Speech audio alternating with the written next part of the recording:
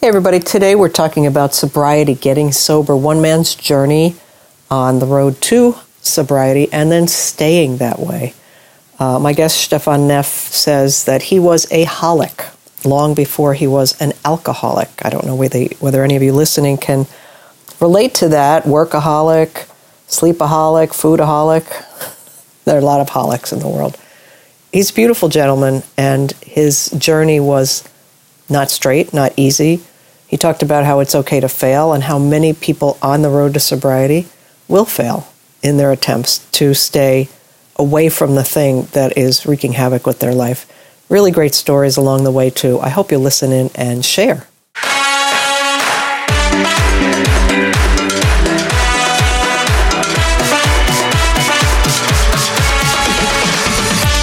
This is the Rebellious Wellness Over 50 podcast for women over 50 who have a lot of living yet to do, who want to enjoy the ride for as long as they can in good health and with a sense of humor, maybe a little wine. I'm Gregory Ann Cox, and I believe it's time to bust the myth that aging equals decline in every area of life. Nonsense. I would say something else, but I'll keep it clean for now. Aging happens, but it doesn't have to ruin your life. You just need to get a little rebellious in your approach. Welcome back, everybody, to another fabulous episode of the Rebellious Wellness Over 50 podcast. Today, my guest, Stefan Neff, is going to talk about anesthesia. Well, not really. He's an anesthetist, an author, and a person who is an expert in addiction and recovery. So, Stefan, welcome. Stefan. Oh, thank you so much. It's an honor for me to be on your show and to be sharing a bit about my transformation and the lessons that I had to learn the hard way.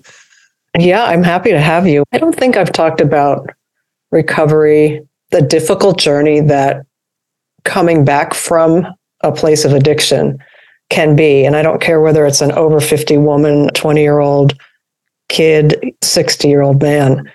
It's a struggle, right? Would you say that that's fair? It's the most beautiful journey that you possibly could go on. And as with every journey, it has its ups and downs and lefts and rights. Talk about the journey of Frodo in Lord of the Rings. That's nothing. Okay, that's absolutely nothing compared with the journey that you go on when you decide that you're sick and tired of being sick and tired. Because that is the reality for many people who are drinking too much. And alcohol, I mean, it's so ubiquitous in our society, such a normal thing. It's a normalized addiction. And we've been socially engineered to accept it. And we are against a multi-trillion-dollar industry, which employs a very, very expensive people who are very clever in making us believe that it's absolutely normal to drink. And why shouldn't you drink? Drinking is beautiful. It's crazy. We are living in a very strange society. You're already a bit on a back foot there when you're living in a society where you can get alcohol everywhere and where it is very encouraged. Give you an example. I like to binge watch from now and then Netflix and things like that. There's a lovely study where people watched 1,000 hours of 2 streaming channels, and they looked at the most commonly watched things and watched 1,000 hours of it and made a note every time that alcohol is being shown, drunken, consumed, displayed, every 3 minutes, regardless what you watch. Every 3 minutes it's being pushed in front of you. And it's quite amazing. Whilst there's no alcohol advertisement in many places, my bottom. The heroes in one of the streaming channels seem to be really liking their beer, whilst the heroes, regardless in which genre, in another streaming channel, really like their whiskey. So that is the background of the society in which we live. Yeah. Then comes, of course, the genetics. Unfortunately, I've got a full house. Alcohol has played a big role in my family, on both sides of the family. So I'm pretty certain that I've got genetics. So society, genetics, maybe I was set up, fair call. But then, of course, comes trauma. I was growing up, and by the way, rebellious over 50, that's exactly what we're on about. I'm 56. So I'm spot on in your mark here for the listeners out there.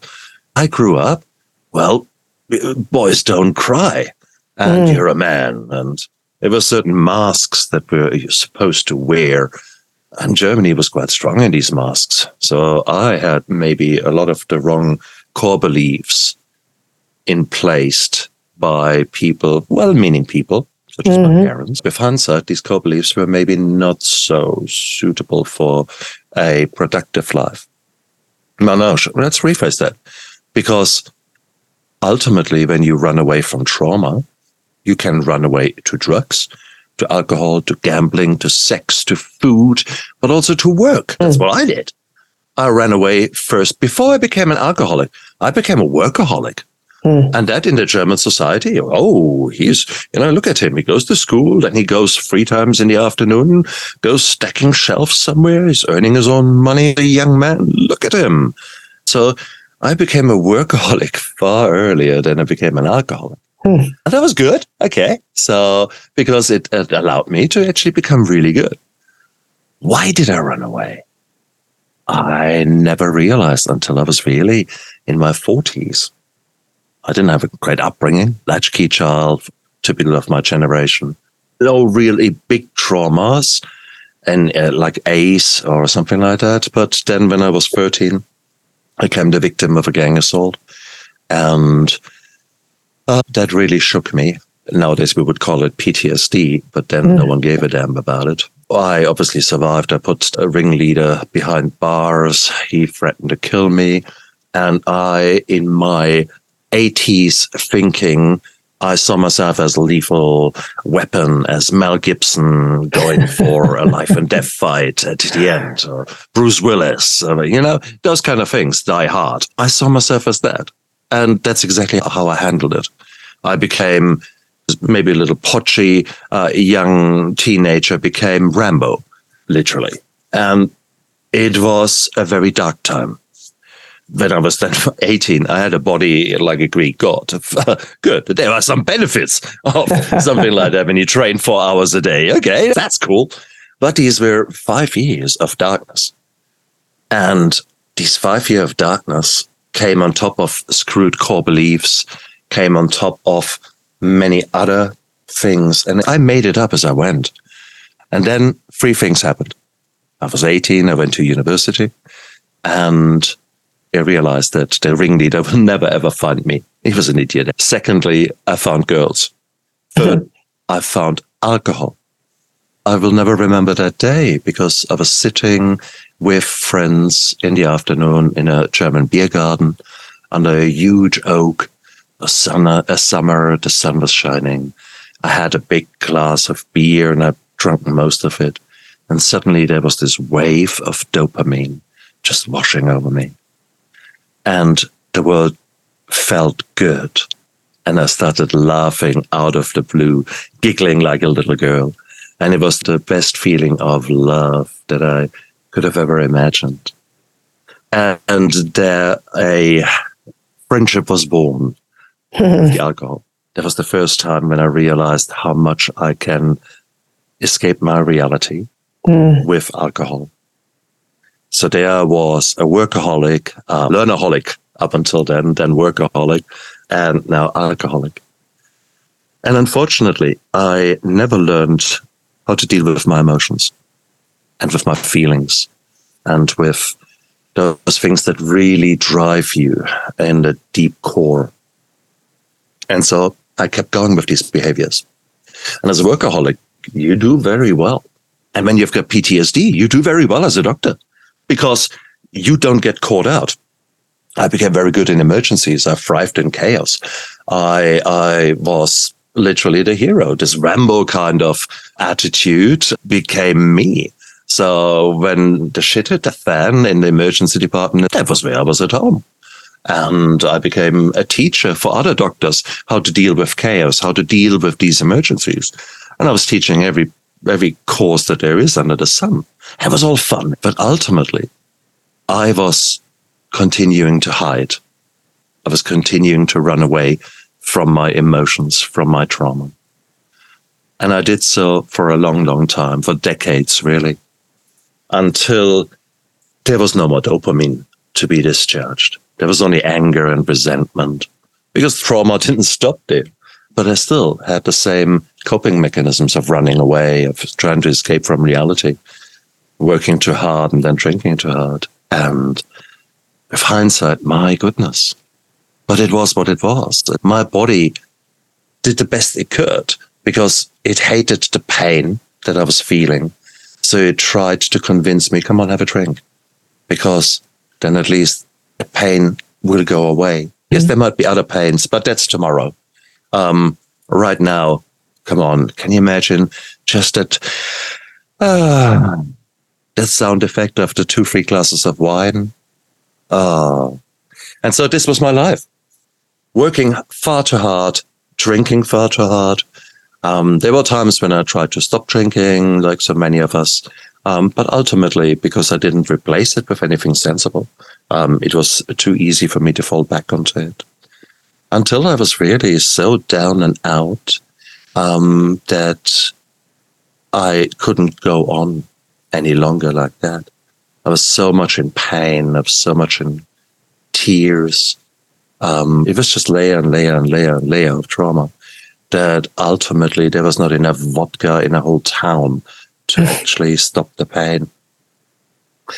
And that's when my life changed. But that was my story. And I was always a law-abiding citizen. I was a high-functioning alcoholic, as you call it. So I never got in trouble with the law. I turned up sometimes rather smelling of alcohol at work. In the first few years, that was still deemed very acceptable or even normal. But then later on, I had a few incidences where colleagues took me aside and said, hey, look, man, get your shit together. But as with everything, denial is the biggest hallmark of alcoholics and of drug addicts. So, of course, I was, no, me? I'm not an alcoholic. Look at him over there. No, he is an alcoholic. But me? I'm just a social drinker.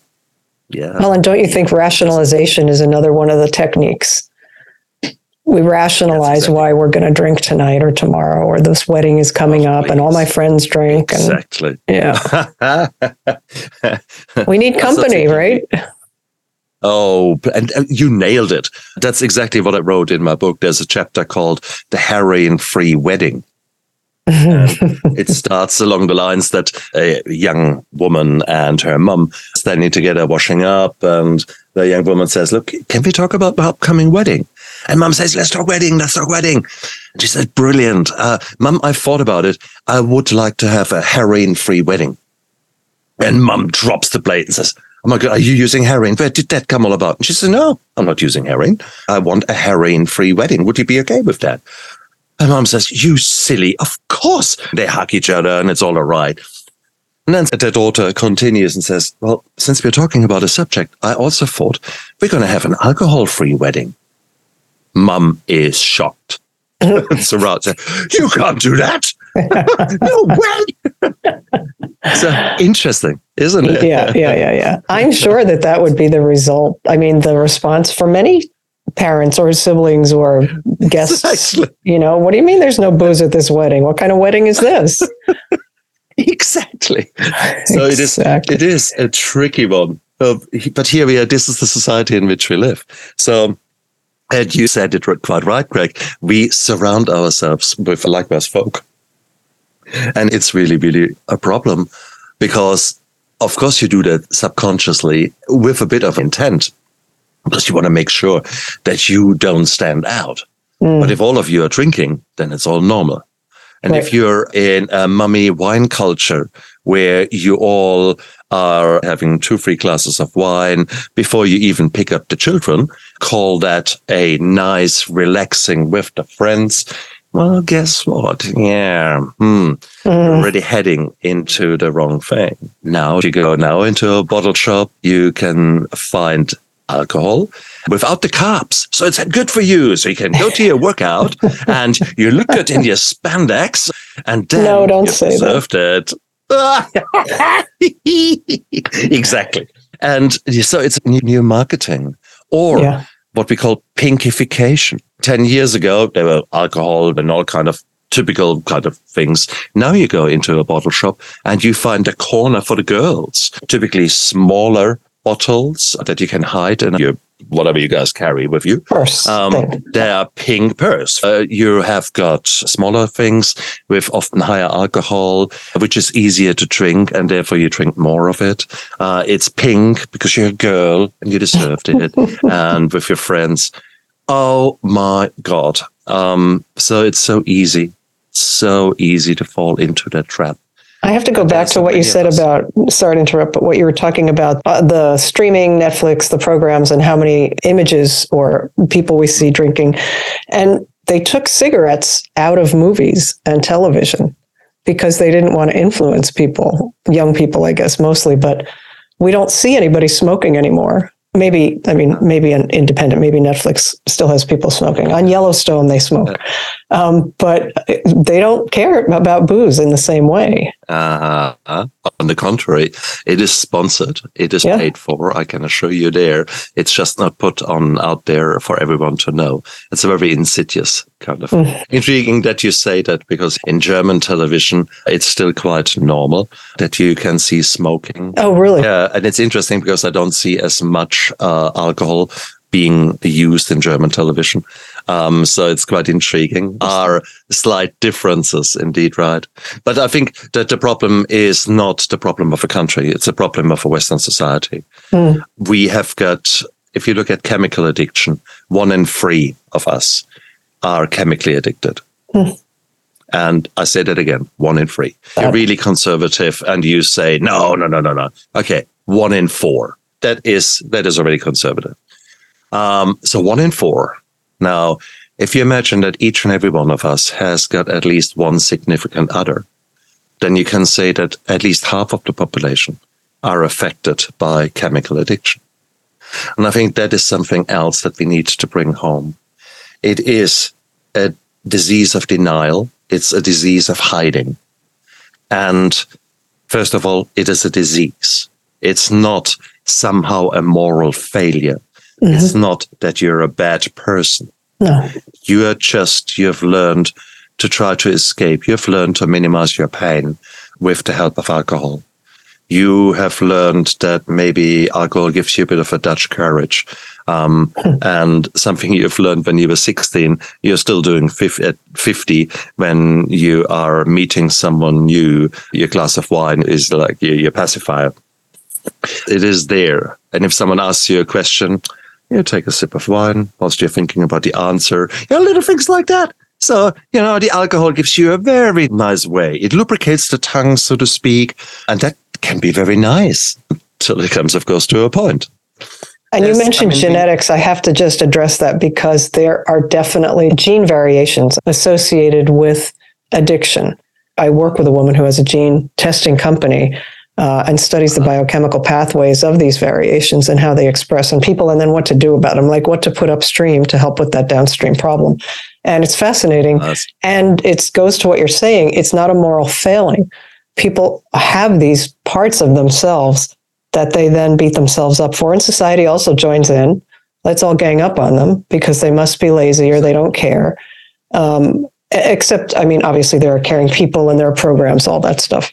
But as a general way of thinking, most people would say it's the person not wanting to quit. Exactly. And that's just bullshit. That's absolutely bullshit. Many alcoholics really want to quit, and they've tried it. And they've tried it all. We don't drink in the week and only on a Saturday. We don't drink on a Saturday, but only during the week. We don't drink hard stuff. We drink only soft stuff. No, we don't drink soft stuff, only hard stuff. It doesn't bloody matter. Because ultimately, many of us are drinking because of psychological reasons, because you're dealing with trauma, or you don't want to deal with trauma.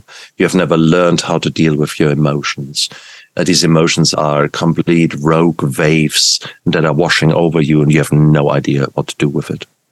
And that's where the transformation happens, when you are lucky enough that people love you and guide you towards a solution. In my case, it was a 4-week inpatient rehab. And I went there 9 years now ago. And it was the most scariest place I've ever been, the most beautiful place I've ever been, and anything in between. And it's beautiful. It was wonderful because it took me out of my life, and I was transplanted into that safe bubble. And there, under the guidance of people who were addicts themselves, or are addicts. That sounds weird, because you're not just an alcoholic when you're, 25 or 35 or 55. You will always be. I will die an alcoholic. I will die a holic. I'm a holic because I was a workaholic much earlier than I was an alcoholic. Foodaholic, okay? Eating disorders. Because you soon realize, if you just stop drinking, you can just white knuckle it, stop drinking. Guess what happens? The next thing comes along. We'll smoke like a chimney. Or the moment you stop smoking like a chimney, you eat everything that is in the fridge. You find partners on Tinder until your fingers bleed from right, or I don't know where you swipe, left or right.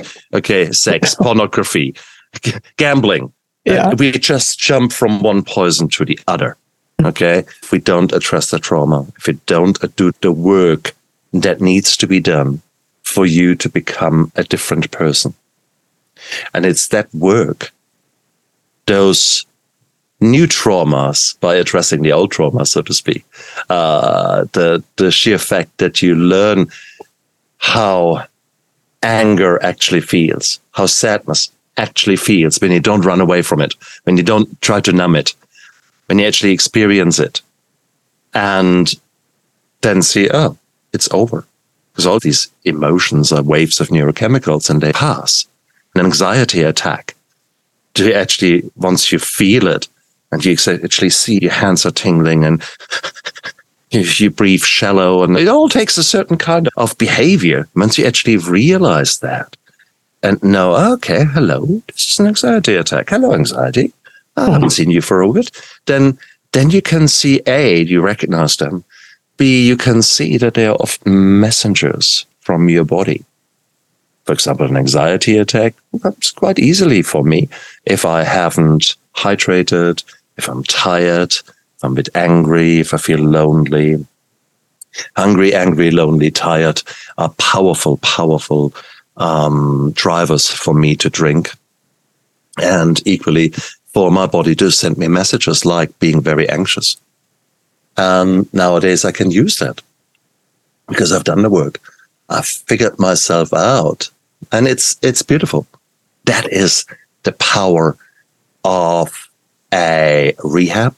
That's the power of you working with people who maybe have been where you were or where you are and are saying, actually, depression lies to you. Addiction lies to you. Those messages like, there is no hope for me. There's no one could possibly understand how I feel. All those kind of platitudes were bullshit. It was so beautiful for me to see in rehab because everyone who was looking after me was an addict. They all got their shit together. They were alcoholics, gamblers, you name it. These were the people. And it was beautiful because you can't bullshit a bullshit. Yeah. They all knew what They said everything you were going to say, right? Absolutely. Yeah. And that was so powerful. Then 2 weeks into rehab, the boss of the rehab took me out for a coffee. They said, I want to introduce you to someone.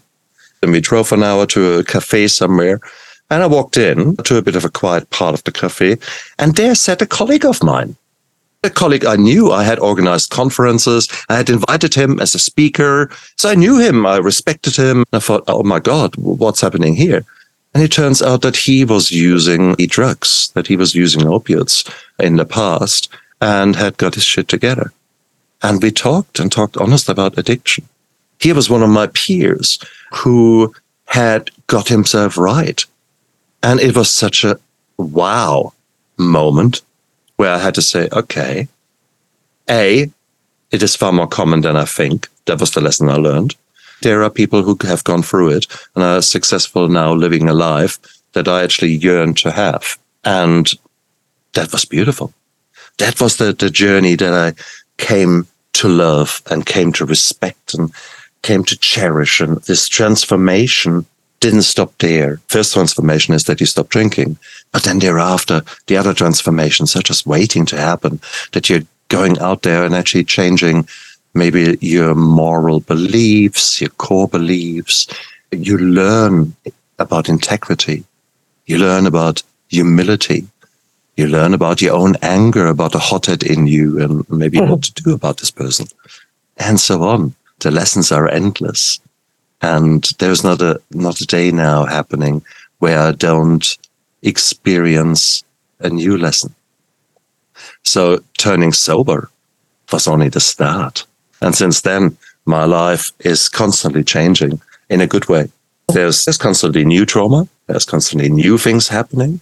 But nowadays, I see that I've got choice. I've got a privilege of turning older, becoming wiser. I mean, despite all odds, against all odds, I think I've turned a little bit more knowledgeable. And with every day, I can show leadership at work, within my family.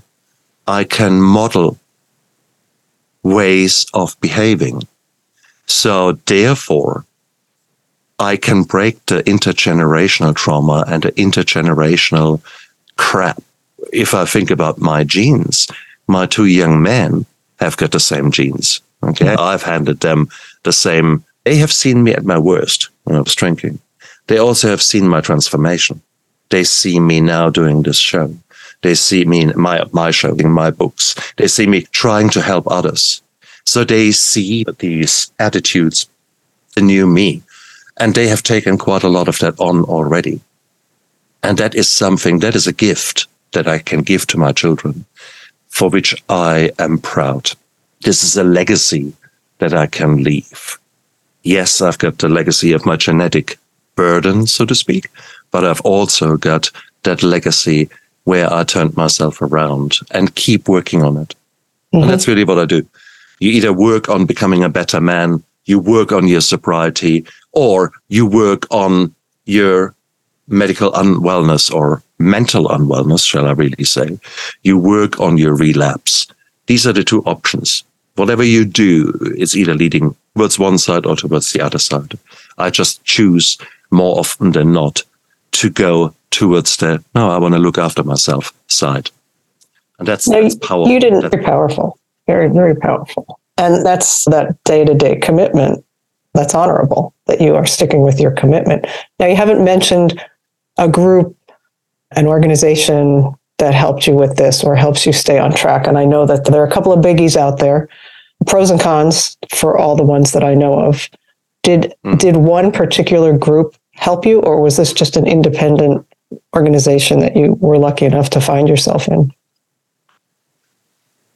Ultimately, it was the organization. It was that rehabilitation hospital.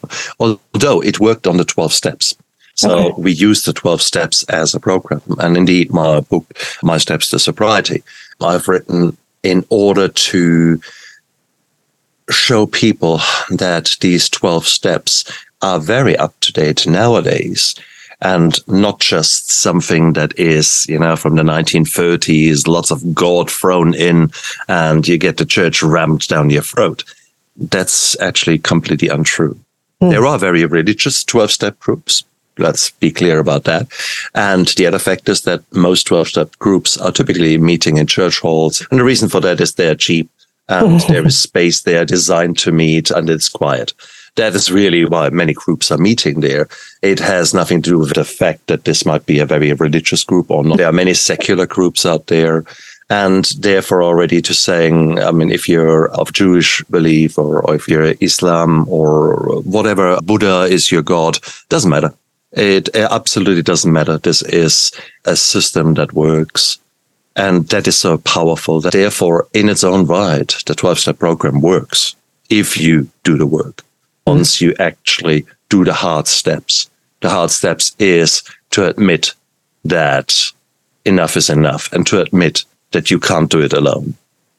We are all so clever. We all think we know it all. I'm a doctor. I know it. Come on, look at me. Yeah, my bottom. I had no clue what was going on inside of me.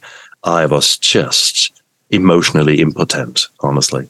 It was an amazing thing, but it was a very hard thing to change, to feel the anger, to write those long lists of resentments.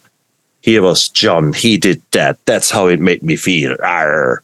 And then it went down the list. And then a few days later, someone came back to the same list and said, okay, now we've got John did that. That's how it made you feel.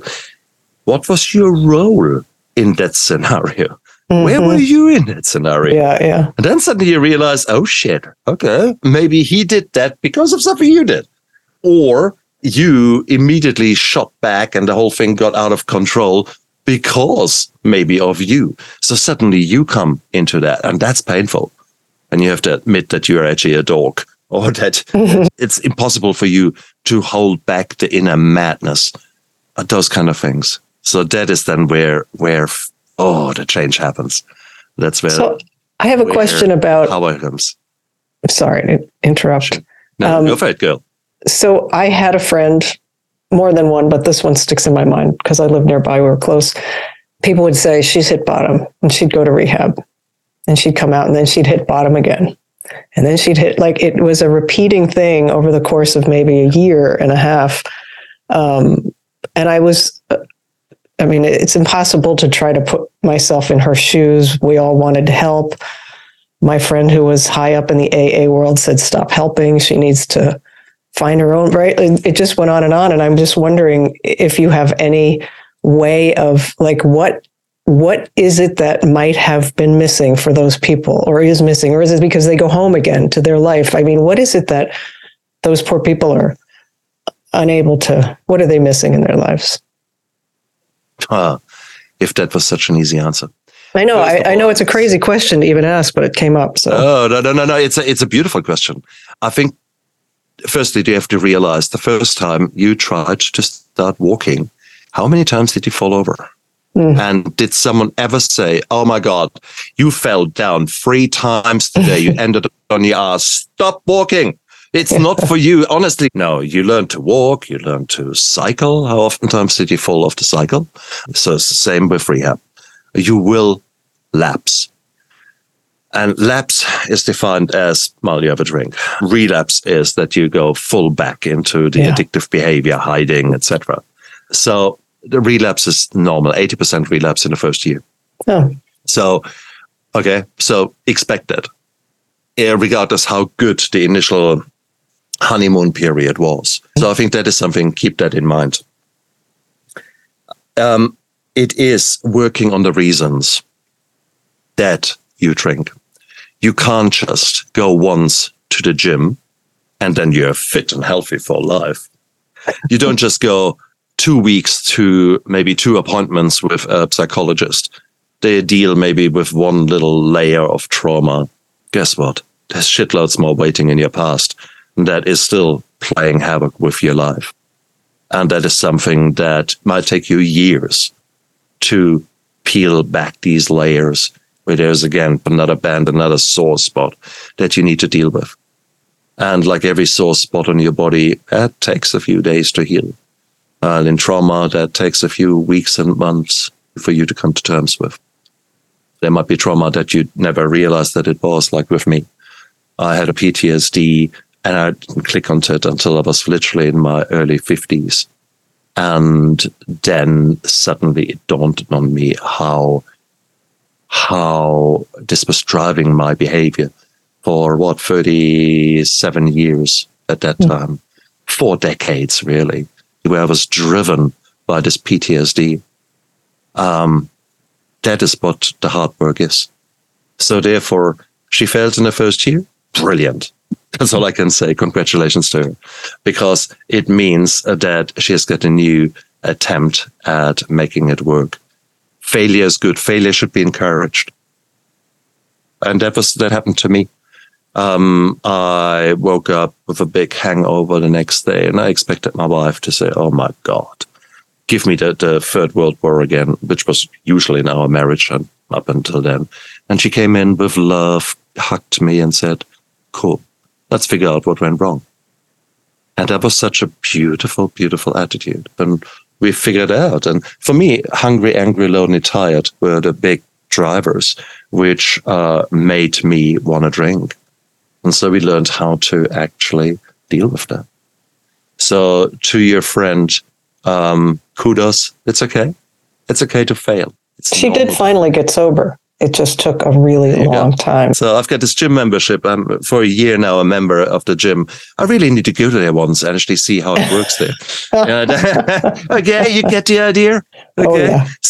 Doing the work in rehab, some of us go through some motions, but don't do the work. So that is what we need to highlight.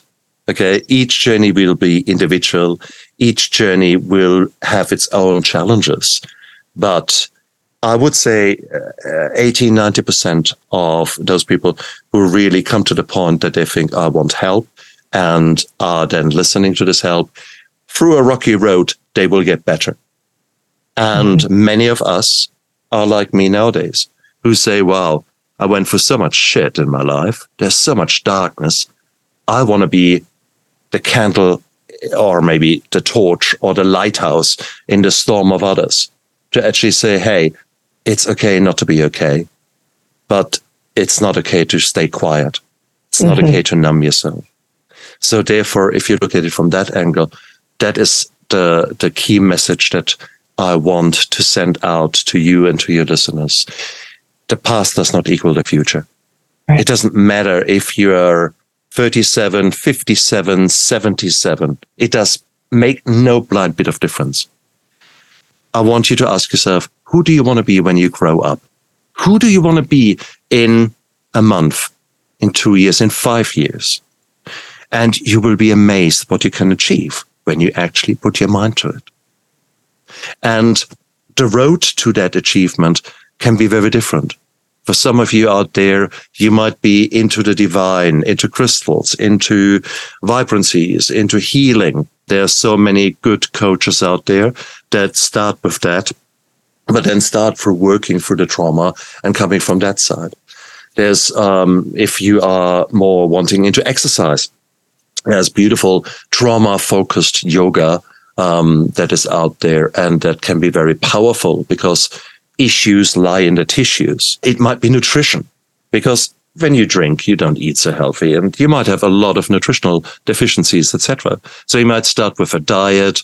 Maybe instead of a diet, I rather want a food plan. So you start turning your life around this way. And then through food, you address your emotions. All of these things will come to play. Can't just get better without addressing your sleep, addressing your emotions. These are the key things that you will start working on. And the more you work on them, the more it becomes normal. You create good habits. You create a better person, and will recognize the old trauma knocking on the door again, and will be able to deal with that in a better way, rather than hitting it again with another bottle of whatever your favorite poison was. And that is the beautiful thing. So there is help out there, and you just need to start somewhere with the belief that right now you've got. And may I just say, you have already taken action. You're listening to this fantastic podcast here because that's it. These people who are here listening to us, they have taken action. Congratulations to you guys. Pat yourself on the shoulder. And now, what's the next thing? May I suggest, as soon as you switch off, then go down there, press the like and subscribe button, okay, so that you know more about Greg's beautiful things that are coming out. And then, may I suggest, have a glass of water. Big glass of water. Down it goes. Now you have rehydrated. So it's cool. You've done 2 things to make you feel better. How about now a good stretch? Taking a deep breath, few deep belly breaths. Well, now you've done some breath work. Hey, that's 3 things you've done in 1 minute. How cool is that? And so on, and so on. This is what I call intentional living. And you have the choice every second to either work on becoming a better person and becoming the best version of yourself, or you work on your relapse. It's your choice. No one forces you one way or the other. But I've never heard it put that way. Work on your relapse. That's a really good point. Yeah. If if I can get my shit together, honestly, guys, you've got a very fair chance. That helps. Okay. Stefan, this has been really interesting, and I love your stories. And I think one of the biggest takeaways for me is to remember that it's okay to fail. We're not going to be perfect, no matter whether it's rehab from an addiction or trying a marketing something in our business that doesn't work. The restaurant, maybe they tried the new dish and nobody liked the new dish. Well, guess what? Doesn't mean the restaurant's failing. That was helpful for me to hear on so many levels. So thank you very much for being here. And you have your book, My Steps to Sobriety. Is that what it is? And it's at your website. Tell the name of your website. That's right. My Steps to Sobriety is my website. These are the two most recent books, My Steps to Sobriety and Depression Lied to Me. And if you want to go there, I've written a children's book, Esme, the Mindful Mouse. And it's a little mouse that needs to learn the difference between doing silly things that anger people and being a bad mouse. There's a big difference between being bad and doing something silly. Okay, so we can start building up our children from an earlier stage than waiting until they are broken adults and trying to repair them. I believe you guys can help to make this world a better place by working on yourself, by learning about yourself. And yeah, one day you might be coming to Greg and have a good chat about your transformation or be on my show.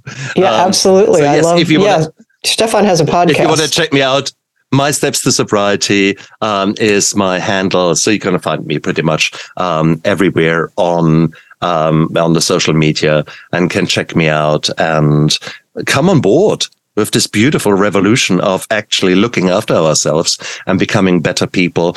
And maybe we can just make this world a bit of a better place. Amen to that. I'm on board. I think all my listeners are too. Thank you again, Stefan. I loved having you.